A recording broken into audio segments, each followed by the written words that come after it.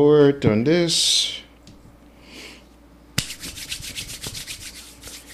All right. Let me keep my questions. So, are you ready to begin, sir? Yes, sir. I'm ready.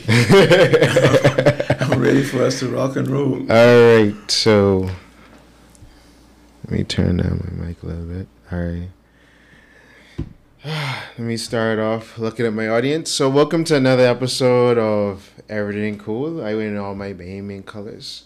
We celebrating independence today here on Erryting Kool. And we have a special guest. I know him as Mr. Darlin. Many of y'all may not know who Mr. Darlin is, but this iconic.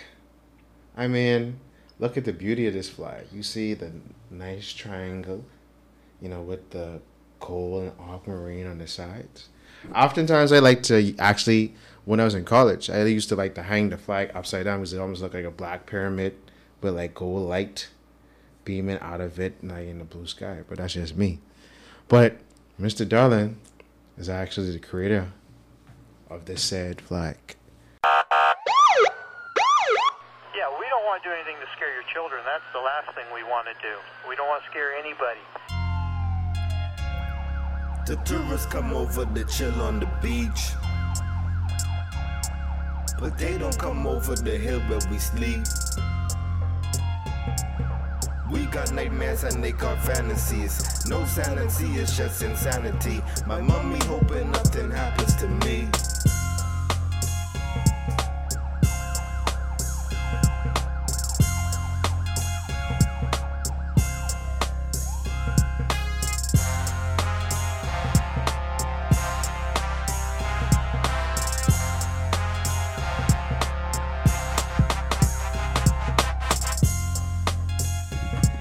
And now we have Mr. Darlin right here on camera too, and he's about to tell us his story. So, welcome to Erryting Kool, Mr. Darlin. It's a pleasure, Mr.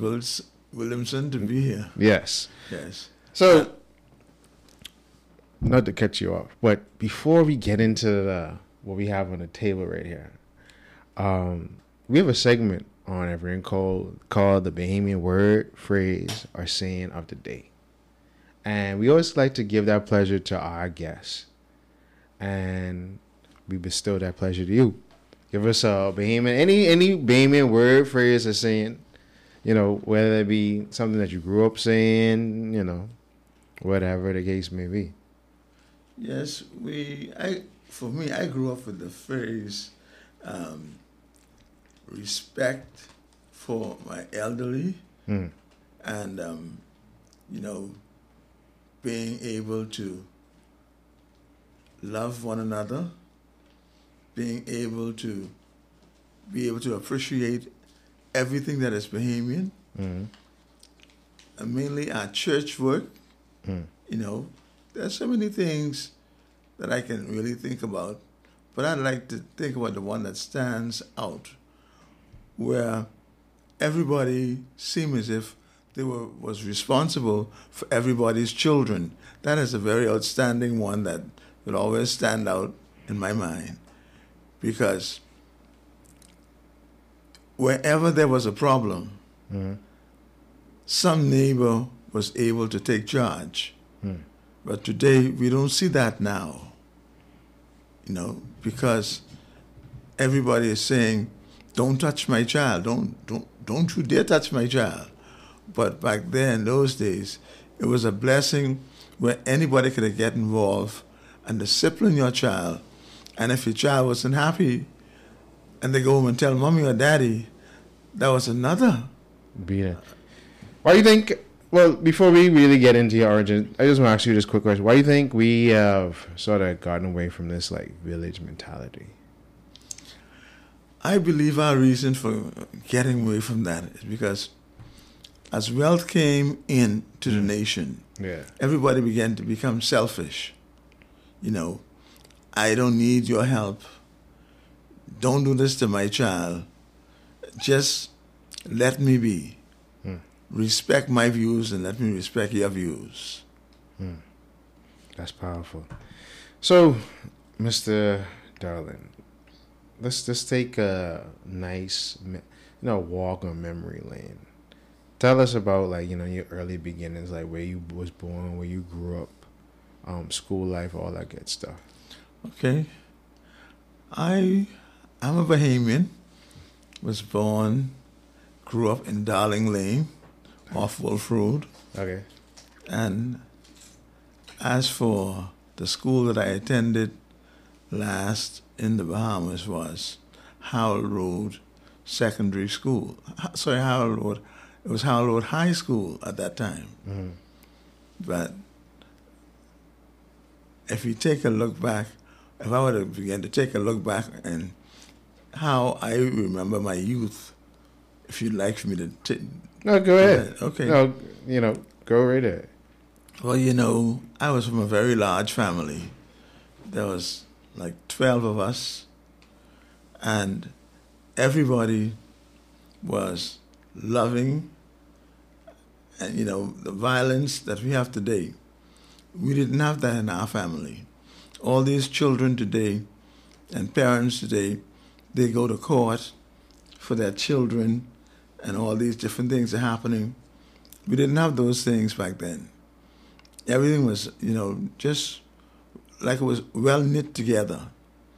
Everybody was able to appreciate one another.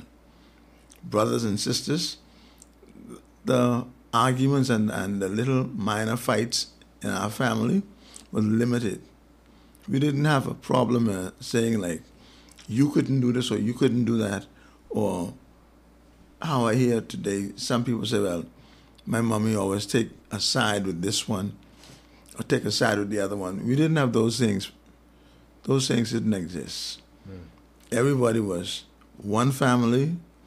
You had to love one family. You had to grow up with one family. You had to have your morning prayer, 6 o'clock in the morning. Mama would wake us up, and we had to have prayer. When we get in from school in the evening, we'd have prayer again in the evening.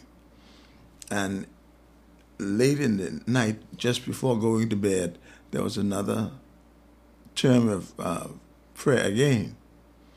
So our lives were all based into understanding the glory of God and understanding what to expect for the next life. And today you hear people saying, well, I don't believe in heaven, I don't believe in hell. That wasn't a thing at our time. That everything was set around what you do for Christ will last. Everything was set around that. So, growing in this environment, and I always like to talk to individuals from your era to just to think what was like, somewhat of the mentality of that time to how you view the world. And obviously this is pre-independence Bahamas. So what was what was your view on the world? Like, what was aspirations? Like, how do you think you would end up to, like, 10 years from your youth, or 20, 30, 40, 50? Like, well, how you just sort of think how your life would start and end? Or it was something more so you, as things happened, you developed and just kept a constant sort of your strong foundation and just navigated life as it came? Everything was based on the realities that was happening back then. Mm. And we were all focused into being your best, doing your best, and understanding how you can become what you want to become. Mm. Everything was based on you have to show God the glory. You got to appreciate people everywhere and take life seriously. Today we have so many hundreds of young men and young ladies with a poor dress code. And because their dress code was so good back then, the ladies were more respected. Today, the young girls that kind of respect that they had back then, we don't have that today. You know, for one thing, the girls wear half of the belly out. I should say the cheeks of the hips out. They call it their cleavage. That's showing, you know, the breast is being shown. Everything is so different today. Yeah. So, like, because, like, constant, something I always mention I'll ask my parents, because they're around your age. I always say, well, I grew up hearing adults saying, back then it was the sweet times. It ain't nothing like back then. But then I was like, but everybody was poor. But then it was like, you didn't really, I think, because everything was a little bit simpler and everybody had a level playing field of somewhat not having the most resources. And then when like you said before, when the resources came, you had this disparity on how people view life. I was like, maybe looking back at the past, maybe looking at it through like rose-colored lenses, and you didn't see things in the totality, whereas today you have so much information and you have to reflect and you can look back and be like, well, we probably thought this because we was ignorant to a lot of things happening. And we was more so humble within our humble experience. What do you say to that? Our humble experience, a whole lot of it, pardon me for saying this, but a whole lot of our humble experience were because of ignorance as well. And I say that mainly because the things that the way we were supposed to be viewing some things, especially for family members, it wasn't altogether being viewed as it should have been, because everything was so far behind and out of reach. For example, a saying that used to happen when I was a little boy, babies came from plane. You know, that was the saying. That was a common saying. You know, and that is really nonsense. But the parents used to say things like that. They wouldn't tell you the reality of true life situation, and they call that having a sort of knowledge or hidden knowledge. And today, the smallest child you talk about, a child or baby or getting pregnant, they can tell you that story. They can tell you how it starts from the A to Z. That's right. Yeah. So life was totally different because of ignorance in most cases. So, getting to this layout with Mr. Dollarhab, you said you created this at 10 years old. 10 years old, that's correct. Tell the people, what is this? Well, I remember one day coming home from school, I saw a group of elderly men sitting under this tree, and they were playing, I think it's called checkers, using soda covers and things of that nature. And they would be under this tree every day as I passed coming home. They would either have checkers, dominoes, some sort of game they would always have. And I said to myself, you know what? Because I can't play these games with these elderly men get, what I'm going to do, I'm going to create my own game, and I'm going to take it, and me and my brothers and sisters are going to play this game.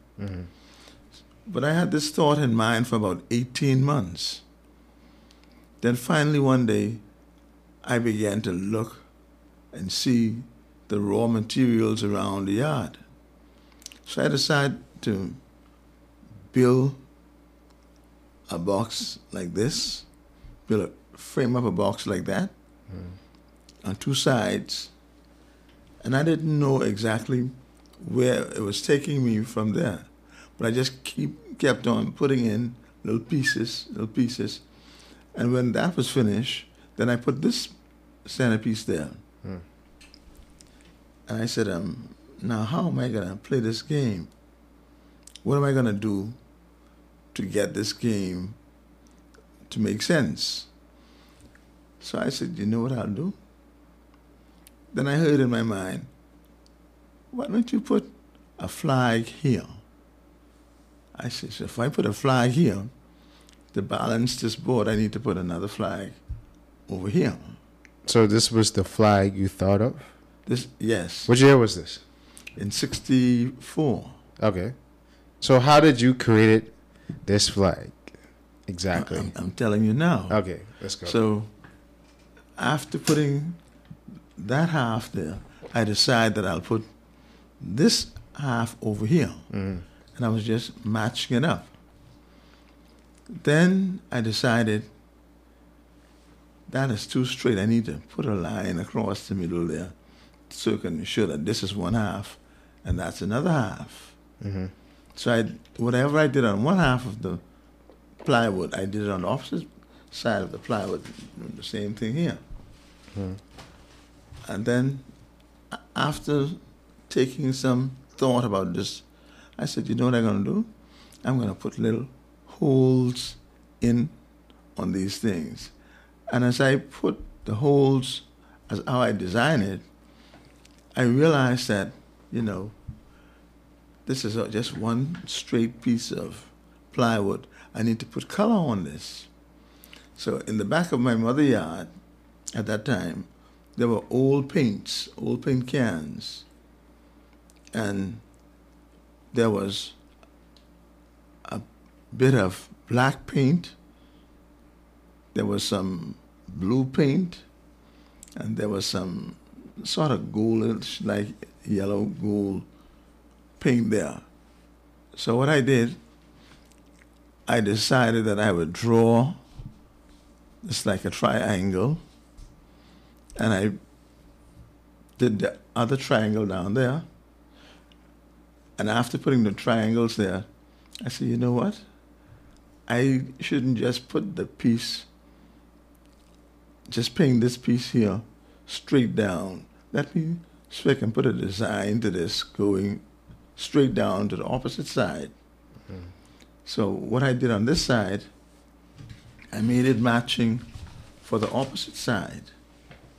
Then I decided to put little holes in it. And I said, well, you know what I'm going to do?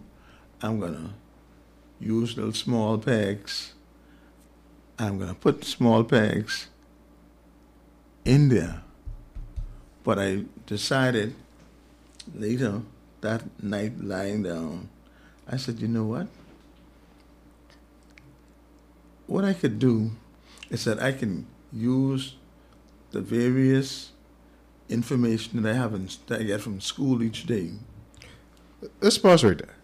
Give me So the categories, please.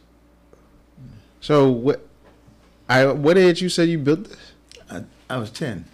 So you already had carpentry skills, and some is like how I'm looking at this in my creative mind. Like Yes. These really line up. The triangles are the same size of both sides. They're the same height. Everything is coordinated measurements wise. So like you had someone teach you carpentry to build this? There was a teacher that used to teach. They used to call it woodwork back then in school. So grade 10 you'd have been like in 7th, 8th grade, or maybe I was maybe 6? Well, like between 6 and 8. between 6 and 8. Yeah. And Mr. Edgecombe used to teach us woodwork. So every time he gave us things to do, we had to use, we call it a T-square back then. I don't know what they call it now. We still got a T-square. I got a T-square at home that I used to make stuff up. Yeah. So what I was always able to do is to take the T-square and get your lines straight. He taught us that. Whatever you do, make your lines straight. So I put all of them together, and I decided I can put categories to these, to this. So I started, you didn't find one of them? So I started using, and I put categories to this side here. Okay. I told myself, this can be educational. I want this to be educational. Because I wasn't a A+ student back then, but I know what I wanted. Okay. So I decided to complete this. And after I had this completed, the following night, looking at it and thinking about it, it came to me piece by piece. Okay. Just one other question. So what prompted you to drill the holes in there? Like, was there placement because you're going to take other figurines or something like that to insert them in? Yes, my plan was to put the pegs in here. So each peg would represent a question and an answer. Okay. So I decided, if I take the category sports first, I asked myself the question, who was Elijah Obed? I'm just saying this now.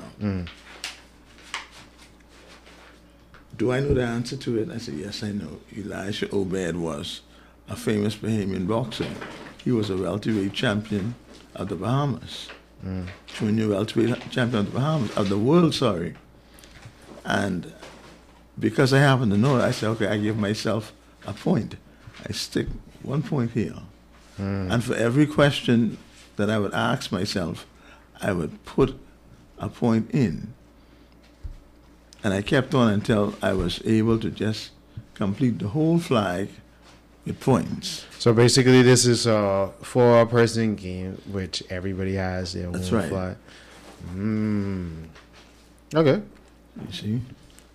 So after I got into one category good enough, then I decided, my mother had a set of encyclopedias called Wonderland of Knowledge. I said, you know what I need to do? I need to start going through these encyclopedias and getting some information on what I don't know. So I kept on going through day after day, day after day. Till finally one day, my older sister, her name was Betty. Her name was Carolyn, but we all call her Betty. So she saw me this particular day in the back of the yard after I already had it painted up and hole drills. She said to me, say, James, what are you doing? I said, this is my game that I invented. She said, your game that you invented? She said, well, tell me a little more about it. And I said to her, you see, now, let me use sports because I like sports. I said, now, you use religion. So let me ask you the question about religion, and you can ask me about sports. If I happen to get the right answer, I'll put in a chip. If you get the right answer, you put in a chip. And by the time we asked about 10 to 12 questions, she stopped me. She said, you know what? She said, I like this. I said, well, you know what we're going to do tomorrow? I said, what are we going to do tomorrow? So we're going to the Grantstown Post Office, and what we're going to do, we're going to apply for a copyright for this game. I said, well, I don't understand what is copyright. So she told me. She said, copyright is where you get the rights to do something, but not just to do it, that anybody else who wants to do what you're doing, they got to pay you for it. And I fell in love with that because I like money at that age. I like so much money at that age. So I said to her, well, how am I going to get paid? She said, see, once you get a government copyright, what is going to happen? Nobody can use it unless they pay you for it. She said to me, well, this can go far. I don't know how far this can go, but just to make sure in the future, wherever it go, it'll always be yours. I said, I like that. you know, let's work with that. We went to Grandstown Post Office, and she typed these 2 letters first, and we went to the Grandstown Post Office. We applied, and they told her she got to pay £2. I got that information right there to let you see. So we paid she paid the £2 for me. The following day, they gave us back 2 letters stating where it was approved, and they gave us permission to go ahead with the copyright. And after doing that, I found out I had a brother in New York, Kingsbury. I went to New York and I stayed some time there with him. But when I got a message from, I think it was either my same sister or some family member anyway, that the Bahamas government was going to use this design for the flag of the Bahamas. So between you getting this game, because I've got 2 questions, one about this game and then how they got their answer. So between you getting the copyright for this game and them using this design for the flag, how much years was that in between? Or time? No, I think it might have been about 6 or 7. It might have even been more years than that. So because you said Because this was 64 and then Yeah, 70. and when this came about, when they did that, I was 73. Yeah. But I was in 64 when I got the copyright. Okay, so basically 9 years you had the copyright for this game and this design. Before independence. So you was in New York that whole time? Between those 9 years? Not just New York, it was a traveling period. Okay, so for 9 years you wasn't in country. Between... I was in and out. Okay. But when I found out about what they intended to do, my sister Annie, there was a lady working at the registrar. Her and this lady went to school together, and the lady called and said to Annie, let your brother James know that Mr. Bain, that is Dr. Hervis Bain, and a crew were looking at his flag, his design for the flag, and that it just went out of the register. What do you mean it went out the register? Like, apparently somebody, after seeing it, decided that they want to take a copy out of the register. So a copy, they always have 2 and 3 copies of your design. And this lady said to me, she said, your design is, she said, they was looking at this design a few days ago. Today, I can't find it. But I know one thing is certain, it was taken out during the presence of that group of men that was in there trying to find a flag, because around that same time there was I call it a contest.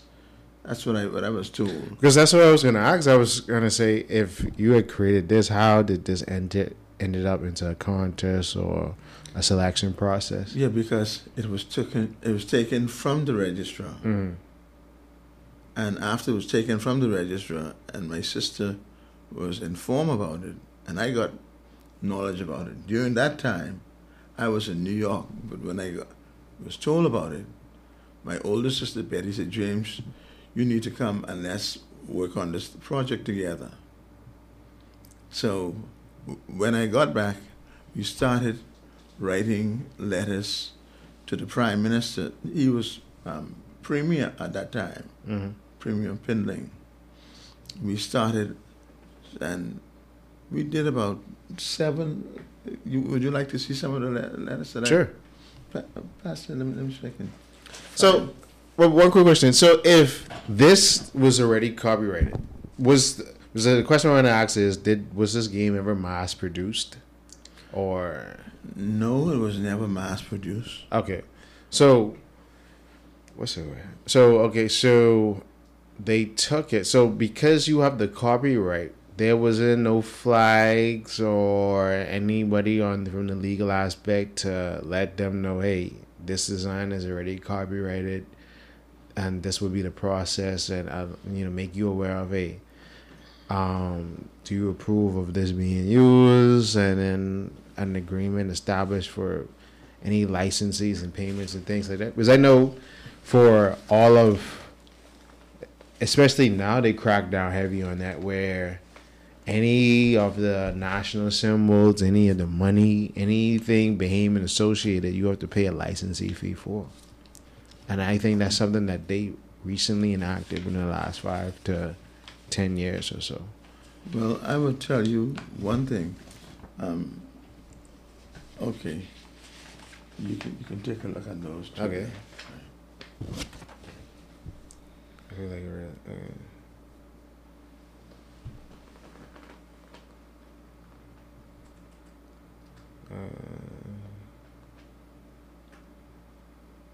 and did you ever get a response? Okay, so you wrote, this is a letter addressed in 1990.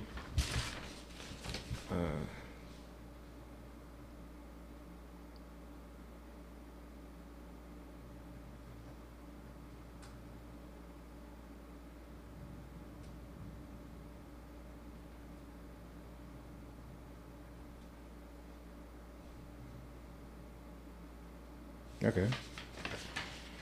So has there been any response from the government? Because obviously this is from Sir Lyndon time. We've had 5 prime ministers. Well, 4 prime ministers since him. Yes. I can show you that there was the response that I got from government would have been from Hubert Ingram. And would you hear what this would be? You see that? The letter from Hubert Ingram? I feel like a real journalist today. We going through the facts and everything. Yes, I believe it. Okay, you'll see here. This is a letter to me from Hubert Ingram. This date 2007, so this 3rd administration Ingram. You can read that letter there, and you'll see that where it was. So you filed under the first Christie administration. I was communicating from Pinling's time. Yeah.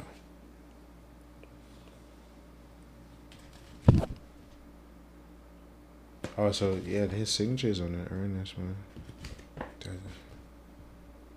So, Prime Minister Ingram. Okay,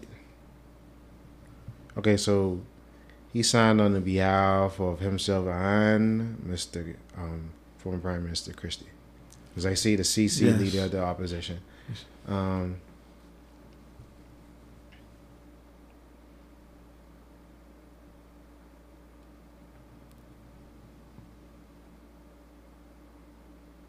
Okay, so right here it says he was going to put together a financial package. That's correct. So what happened with that exactly? That is what was said to me in the letter. But it never took place. Let's see if you notice in this letter here. Yeah, it was. I see y'all throwing around figures. My sister had asked. She asked for 25 million at that time. Yeah, and then it went to 400. I believe I saw. Yes. Yeah, 400 million on this letter. Now let me tell you how that came about. Because when Prime Minister Ingram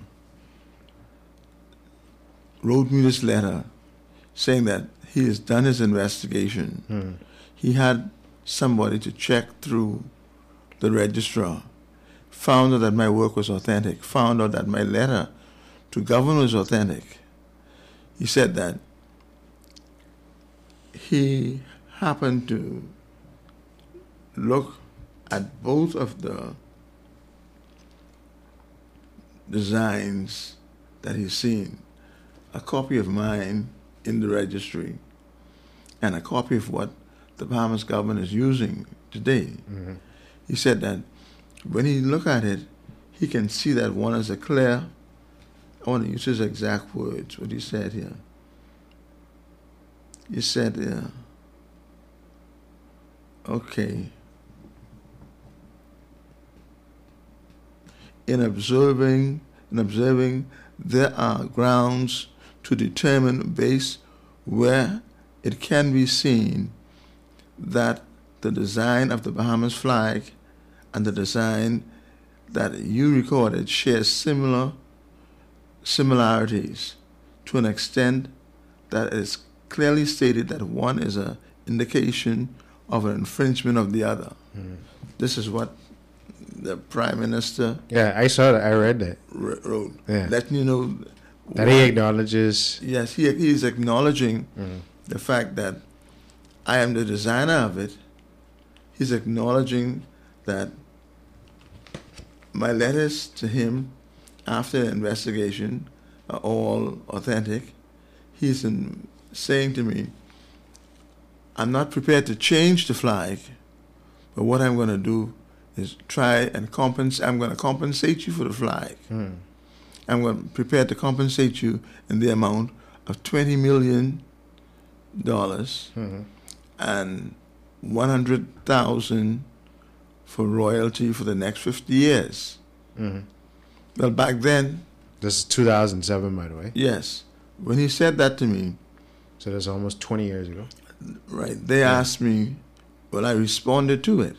And I respond to them on the grounds that as long as the government doesn't delay from the time that they decided to pay me in 2007, I will accept that. But if they don't pay me by then I would have no other choice but to go back to the main offer that I said to them that I'm looking for, $400 million.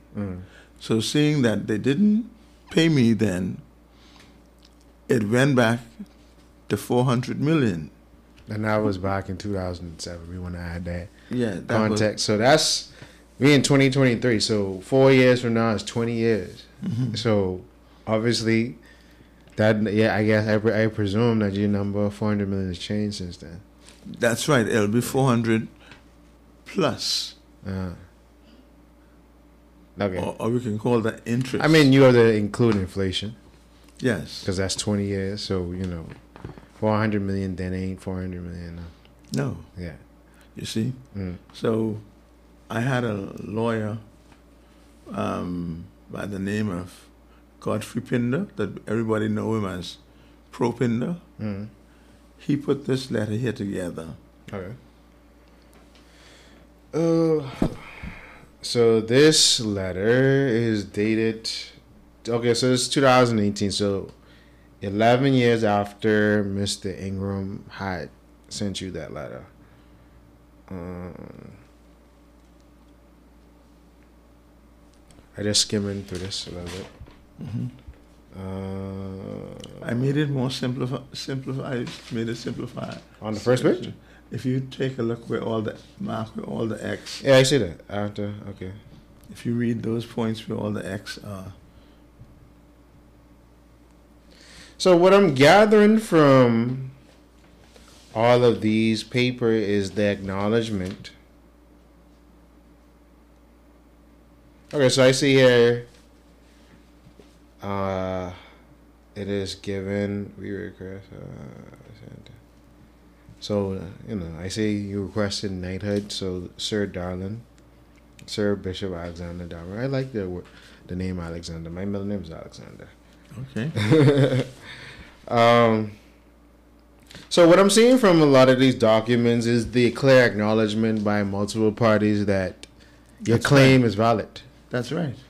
So what you're seeing here too, from the registrar of the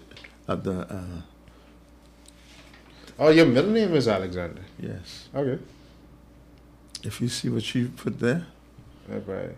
So is this from the registrar general. okay, deputy. Okay, this 2012.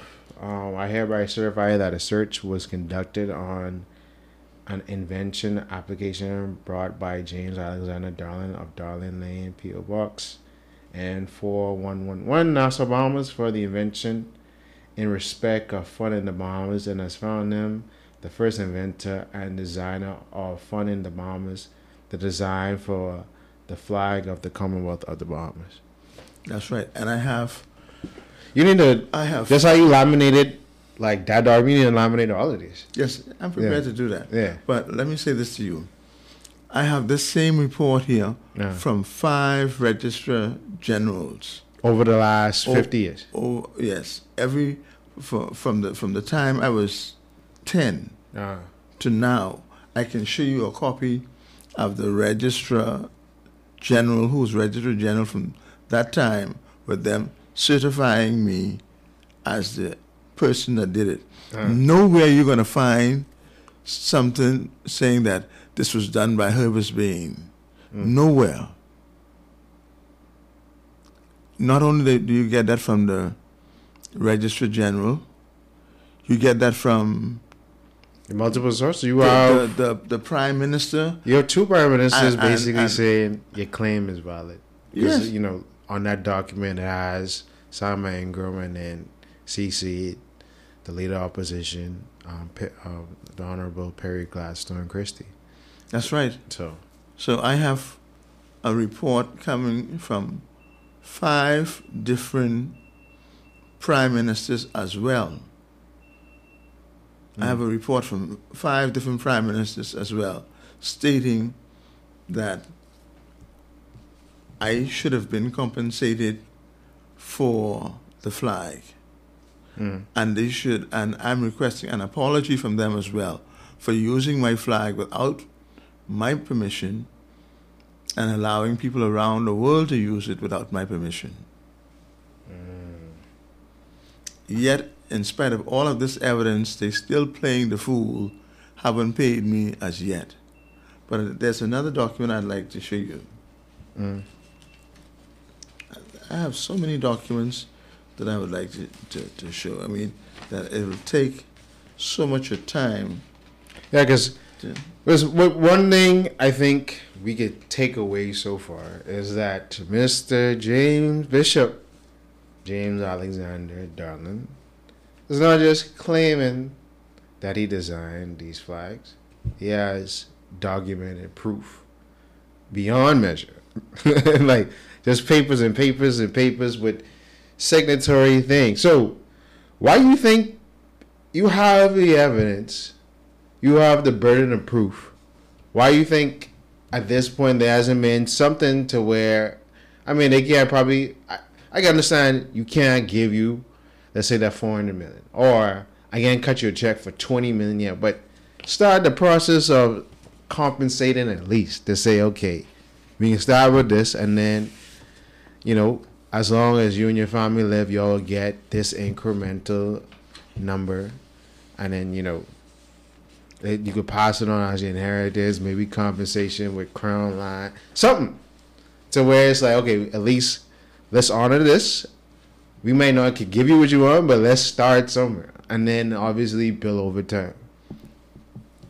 Well, you know, I appreciate you for saying that, but I want to show you something. A report came in to me from a financial analyst and a chartered accountant.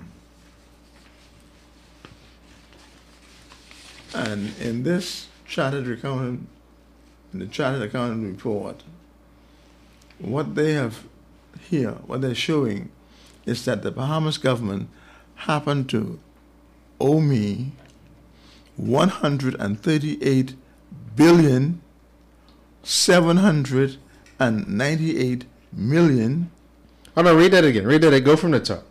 I'm telling you, Yeah. I have a report here from a financial analyst and a chartered accountant that is saying that the Bahamas government happened to owe me $138,798,000,000, and they're telling me that those figures goes up every day.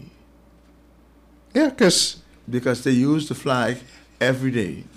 Yeah, it's all over the brand, and you now have world-class athletes and other signature brands that has used this time and time again. You have to account for the length of time it has been going on. So that's why I was saying, yeah, they might not give you that 1 million right in front, but you can start Yeah, but the thing the thing is, they've been so disrespectful. You know, I know they could have done a lot better than they haven't not even recognized me in one of their meetings or in one of their independent services or in one of whatever they were doing in reference to the Bahamas government for independence.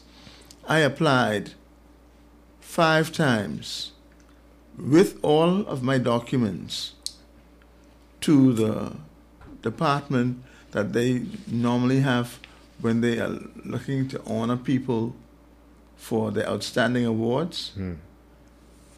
Every time I did that and carried in my documents, they would bypass me.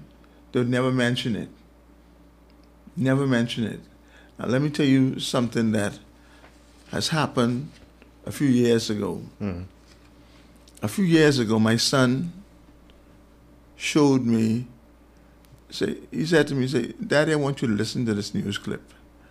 I said, what is it? He said, this is very important for you to listen to. I said, what it is? He said, I don't want to tell you, I want you to hear it. Listen to it. It was a news clipping between the president, the prime minister at that time, Perry Christie, and what's his name, who they claiming the false pretender for the flag, Herbert Bain. It was a conversation between those two where Perry Christie said to Herbert Bain, you don't have to worry about this. This will never come out that he is the designer, the true designer of the flag. That tape, I've kept it for so many years. I even allowed some people to hear it. And you know what? In spite of past government officials hearing the tape, not one of them decide that they will join in with me and recognize that this is the man that did the flag. Not one of them. And I'm telling you, today, Bahamas government happened to, they just use it like it's theirs. They operate, Bahamas government today operate in the Bahamas, New York, China, Hong Kong, they have and other parts of the world. They have embassies all over the place. Yeah. And they collect all the royalties for those persons using the Bahamas flag. But I got news for them. They need to hear this and hear this clearly. Good. Today, I now have a web page up for all the people that use the flag without my permission. If they don't pay me, I'm suing all of them. Bahamas government, I'm taking them to The Hague. We go to The Hague with them because they seem as if they don't want to make a ruling. I've been waiting over 1.5 years for a ruling from our judge over here. And they haven't made that ruling as yet. That's more than not just painful, hurtful, but what is happening as a result of them dragging their foot on it? All of the sporting events that we've had over here, just recently. With the Bahama Games? Bahama Games, all of them, Yeah. those other games that we've had here. Let me tell you something.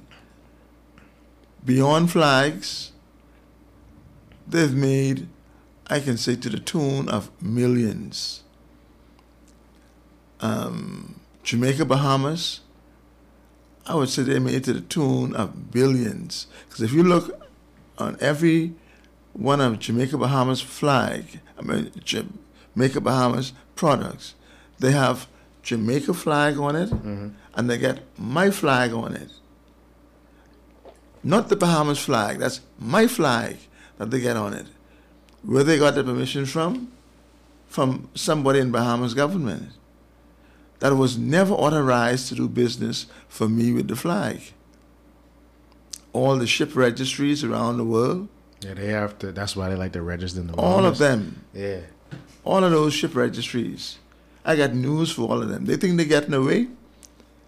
But the fact that I can prove that I was communicating on that from Pinling's time, this letter here is the 2nd of December 1990 to Pinling. This next one is November 6, 1993. And let me just call off some of the times that letters went into Prime Minister and Premier at first, and then Prime Minister Pinling. The first letter went into him on November 6, 1973. The second went in on August 12, 1973. The third went in on May 19, 1975. The other one, the fourth one, September 4th, 1978. The fifth, the sixth, June 16, 1981. And the very last one was December 2nd, 1990. And I'm telling you, that man that they call the father of our nation has not responded to me once, not in once of these, in one letter. All these letters were sent to him. So, question. So, what has the last two prime ministers said about this particular matter? The last two, that would be... the Honorable Hubert A. Minnis and Yes. Honorable Brave Davis. Well, let me tell you. Let me deal with Hubert Minnis first. In my communicating with him through attorney Propinder, they caused us to lose a home because he said the information that came from Minnis, Prime Minister Minnis, said that we must stop paying the mortgage on the home and government will take over that mortgage because Bahamas government owe me so much money. They will take over. Who said this? This information came from Propinder, lawyer Propinder. Okay. Your documentation about this? Now, that is the only thing that I did not get in writing from him. But everything else. But So allegedly it came from Propinder. yes, Okay. he said, that's what he told me. I said to him, can I have a copy of that? He said, I can give you a copy, but I don't have it right now. This morning I called him and I asked him for a copy of that again. He said to me, he said, give me some time. I'm going to look up through my record and I can find it. So when I find that, I'm going to make that letter available to the world where Hubert Minnis said that he would pay for the mortgage, the house mortgage. Well, we lost that home because we had stopped paying because it was alleged that the Prime Minister would have the people to pay for it. That is in this letter here. You will find from Propinder. Okay, so Propinder sent you a letter. he was he was the man that put the letter together. Where's the letter I showed you from Propin? Here it is.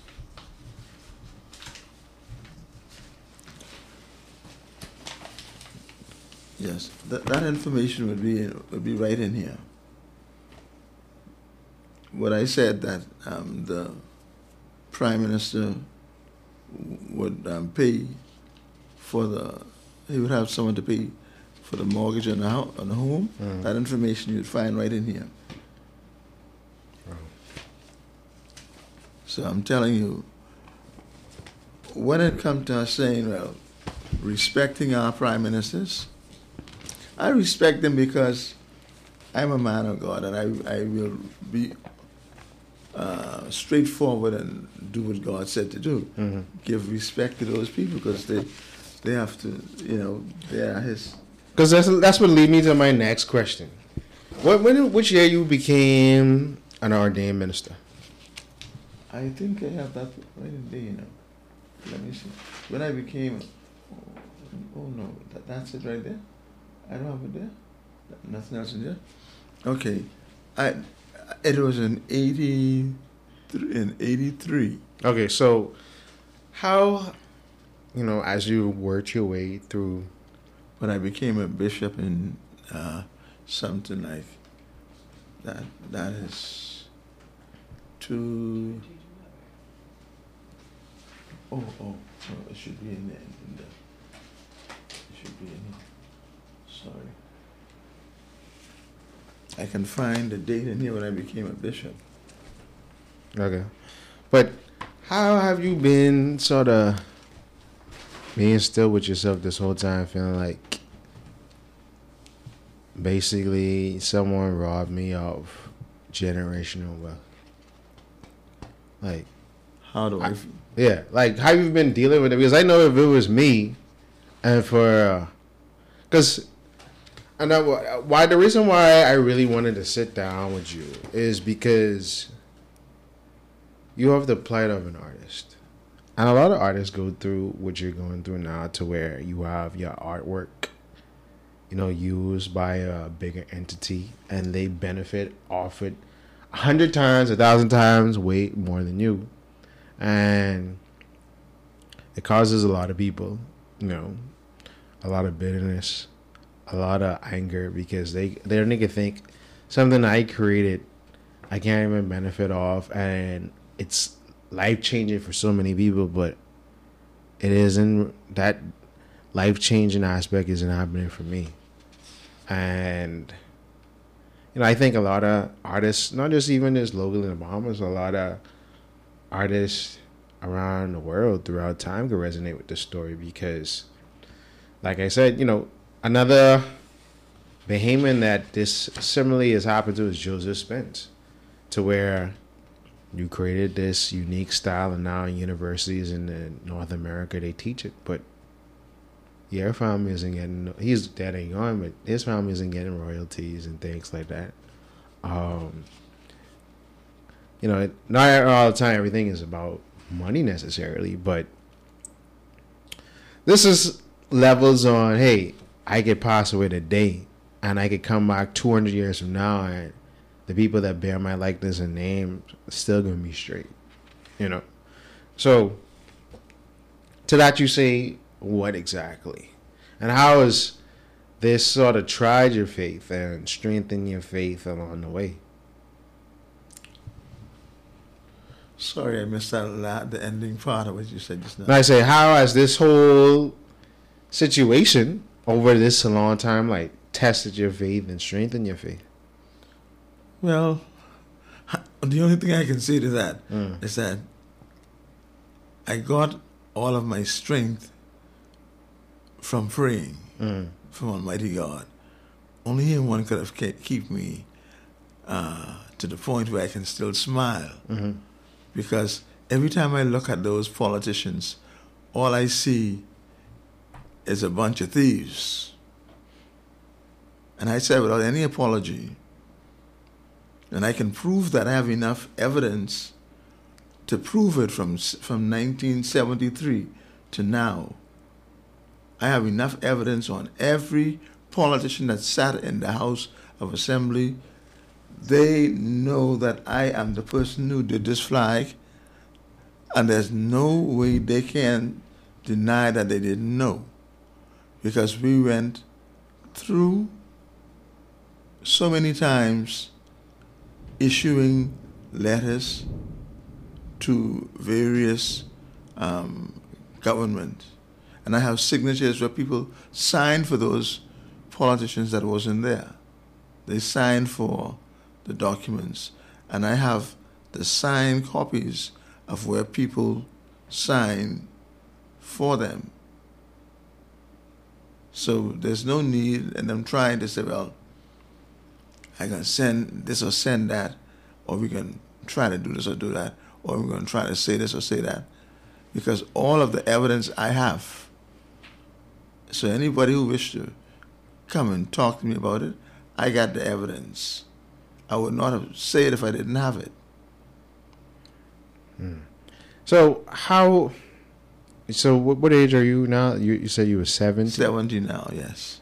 So you was 20 years old when the Bahamas was practically born. So 50 years. In a few days, the Bahamas is going to turn 50. As of this recording, probably put this out before independence. But in less than 2 weeks, the Bahamas is going to become 50. And for 50 years, you've been dealing with this, and there has been no resolution. How do you think you could ever find solace in this situation? Do you feel like this will be rectified before you are no more of this world? I honestly believe it will be rectified because I have some contacts, and what I'm doing now is making preparation to sell the copyright of the Bahamas, what they call Bahamas flag. I'm selling the copyright. I'm selling that copyright because I just spoke with Miss Mohan Emmanuel. She's in the Prime Minister's office. And I said to her, I'd like to have an appointment. She said, hold the line for me. And as I was holding the line, she came back to me, and this is what she said to me. She said that the Prime Minister said to let you know. I said this again. Miss Mohan Emmanuel told me the Prime Minister of this country told her to let me know he can't do nothing about this because that's history. And I was shocked. I said, what? I said, well, but I told you so many times to let him know that I'm prepared to sell the copyright and the patent on the flag, and he's concerned about it. She said, well, I'm only telling you what he told me, sir. So I said, well, you let him know that I will be selling the thing, and when it is sold, they will not be allowed to use the flag anymore. And all those people around the world that they're getting monies from, I didn't say this to her, but this is what I'm saying.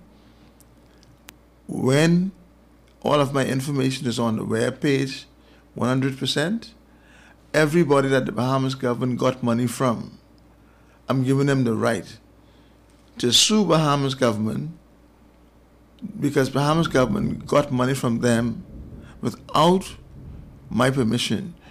That, to me, that's fraudery. False pretenses. They were paying, they had people paying them under false pretenses. So what I'm saying, once the people in the outside world, around the world, communicate with me, I'm saying to them, I will give you a set of my documents to prove that I am the person who designed the flag, and I will also be able to prove to you that I never gave them permission to use the flag. The infringement, everything that what they've done with the flag had nothing to do with me. So I'm telling them, you can sue Bahamas government and get every dime back from Bahamas government. And if they think that I'm kidding with that, they got a next thing coming. So how would you be compensated fairly from this sale? Like you're selling it for the exact number that you were requesting from the Bahamian government? Say that again? How would you get compensation from the sale? Well, are you the price for you selling the copyright? Is it the same figure that you were asking from the Bahamian government? I gave the Bahamas government a huge break because I was thinking, had they paid me the 20 million, like they say, that would have been the end of the story right there. But they never did. They continued every time they said, well, they're going to do this. They never did it. So today, I have documents in the billions that Bahamas government owe me. And the price is going up daily. Would that be how much you're selling the copyright for? Well, or are you working a broker in another deal where you would sell a percentage of the IP and then you would keep some of the percentages and it'll work out like that? No, well, my intention in selling the flag, in selling the copyright, I look at it like this.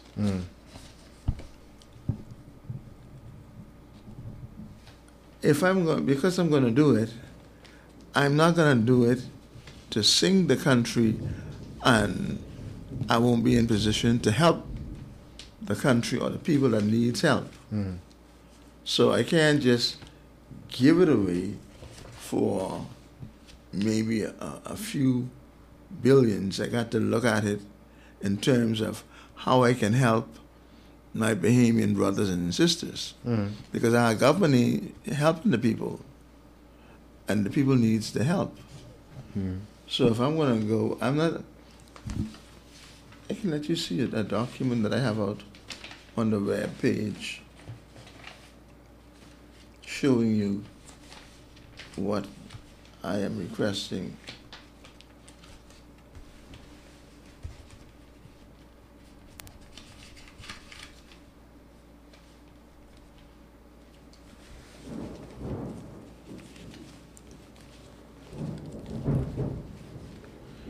Just give me one second here. I'm going to show you the paper.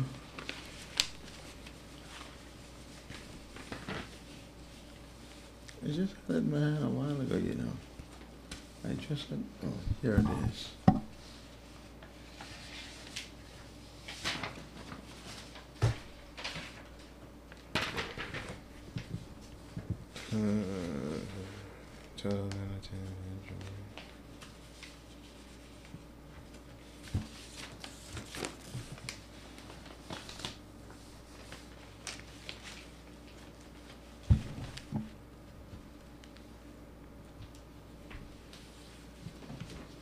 Because actually what you have inside this is some of the things that I would think that they would consider, like, you know, with the line allotments and things that would sort of make up some of the figures. So let me just take a while here. So with you obtaining some of these things, you would then pour it back into the community or have some sort of system. Yeah, you have to think. You got to think about your community. I wish the politicians would think about the community like I think about the community. You need to help your people. So, what do you say to someone like, okay, because now, you know how Bahamian people get the backdrop of you being a pastor, like a minister of the gospel, and somebody might make a comment about, oh, why are you worrying about earthly things? Your final, treasure God sees all and knows all, and your final reward would be on that grand day? You went so low on me a while All ago. right, I didn't my get bad. that. I was saying, what do you say to the people that say, "Man, don't worry your head about these earthly things. Your grand reward will be on that good and faithful day"? Oh, well, you see, I call that ignorance. that is really ignorance. But that's what the church has preached, though.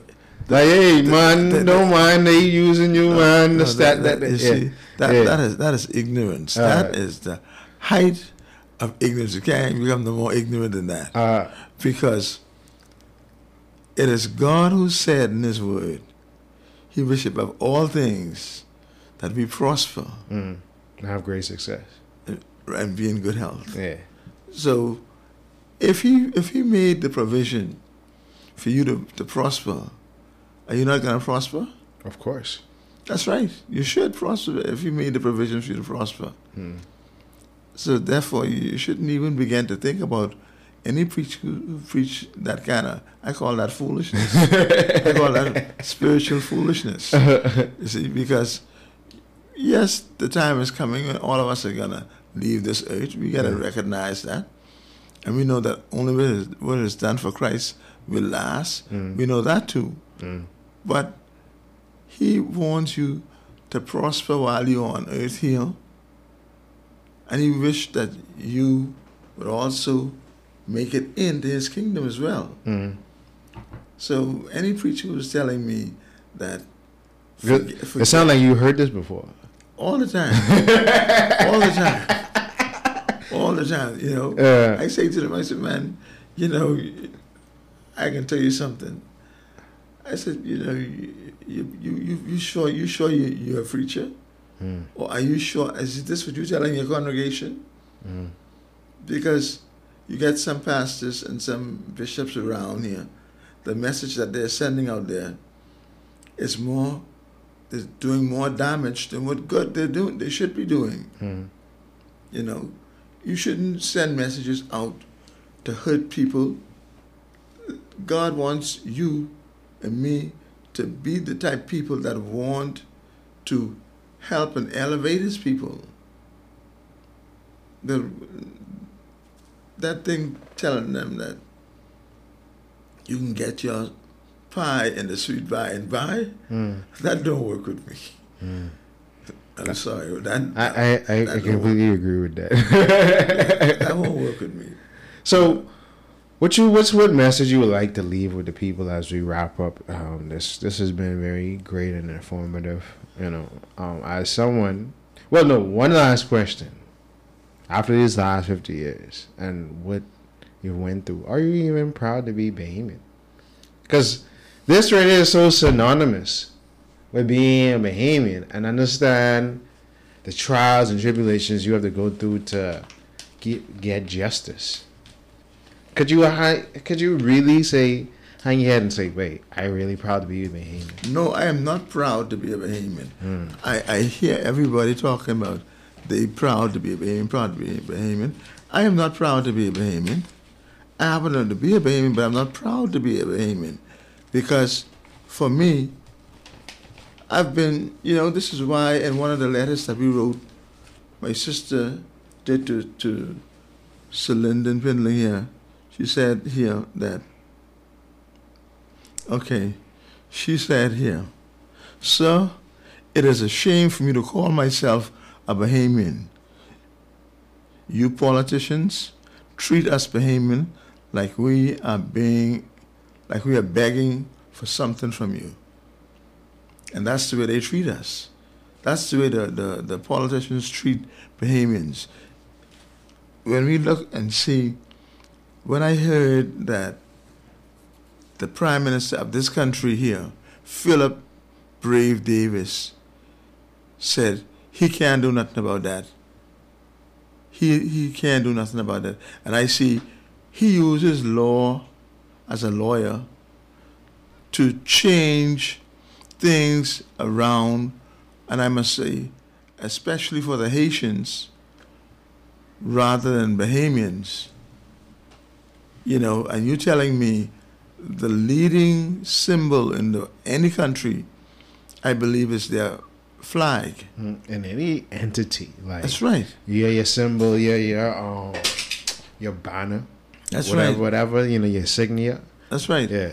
And you're telling me you can't change that, but you could change all kind of laws for foreigners.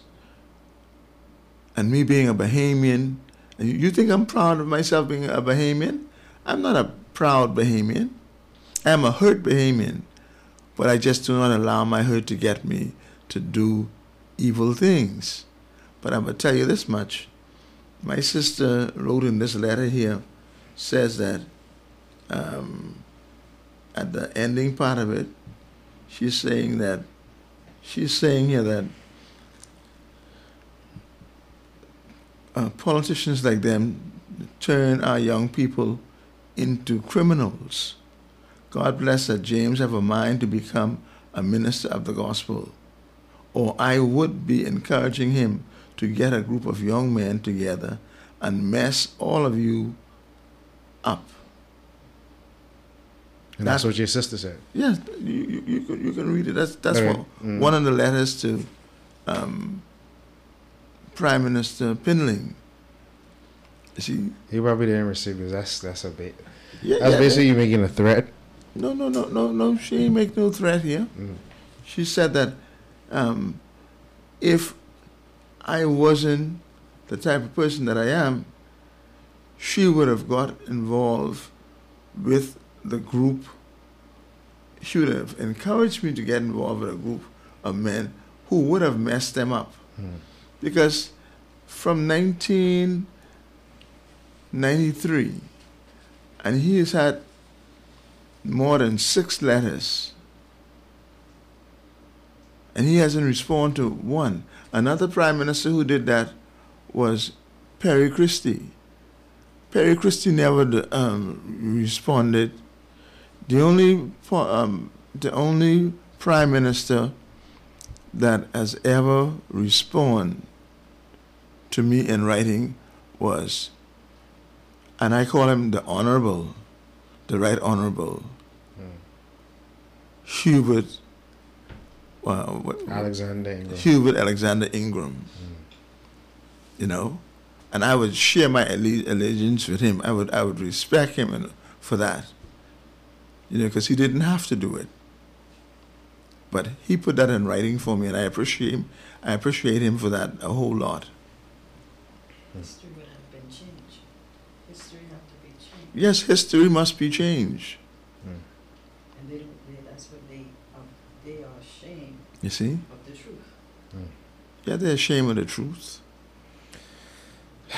So what's next for you, Mr. Darling? Like, what message you would like to lead the people as we, hopefully, I think everybody, as we're ventured on the journey to road to 50, I had the pleasure to actually helping working on an interview with Lady Pinland recently, and I don't think from young to old, everybody ain't really hyped for 50, because it's like we don't feel it.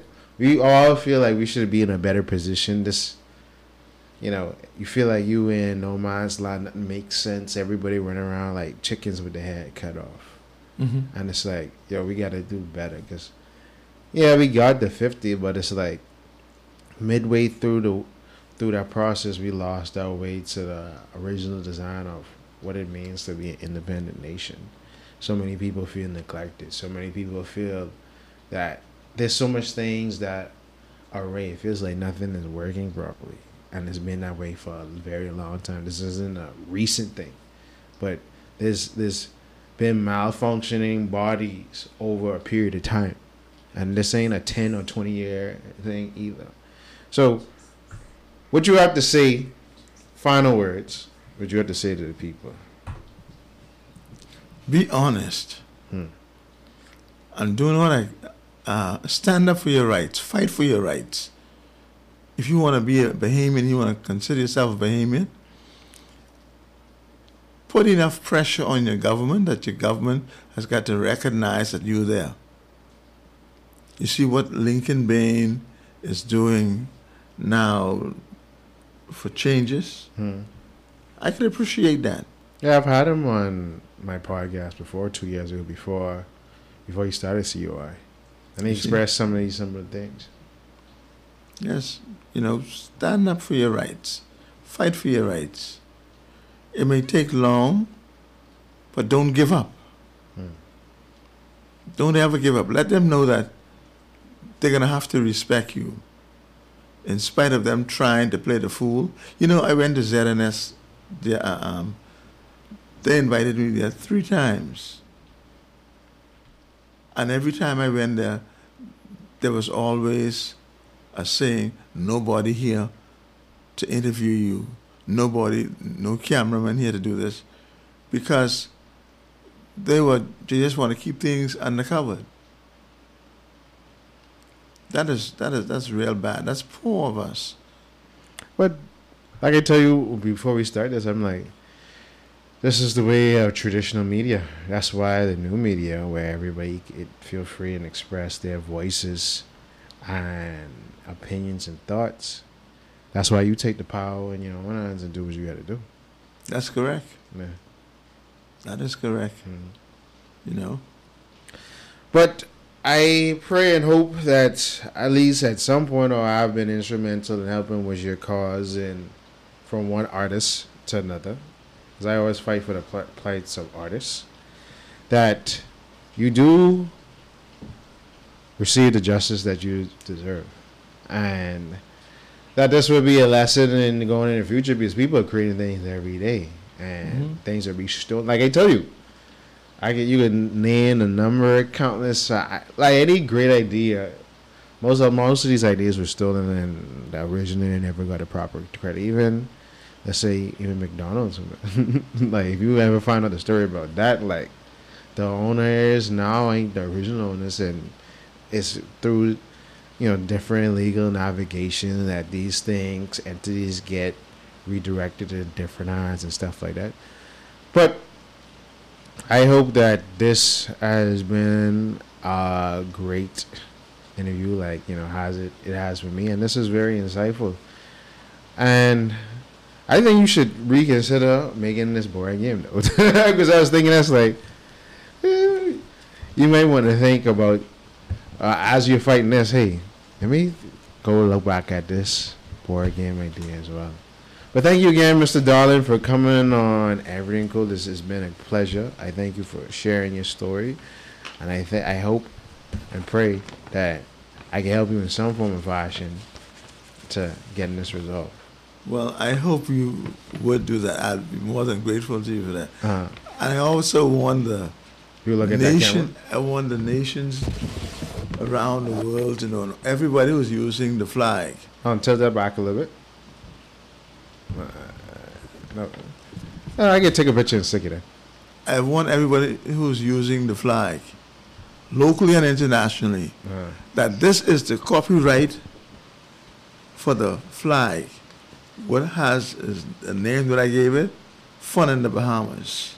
So all of you ship owners, boat owners, wherever you are, whatever you do, once you're using the flag, or what you call the flag of the Bahamas, it never was the flag of the Bahamas.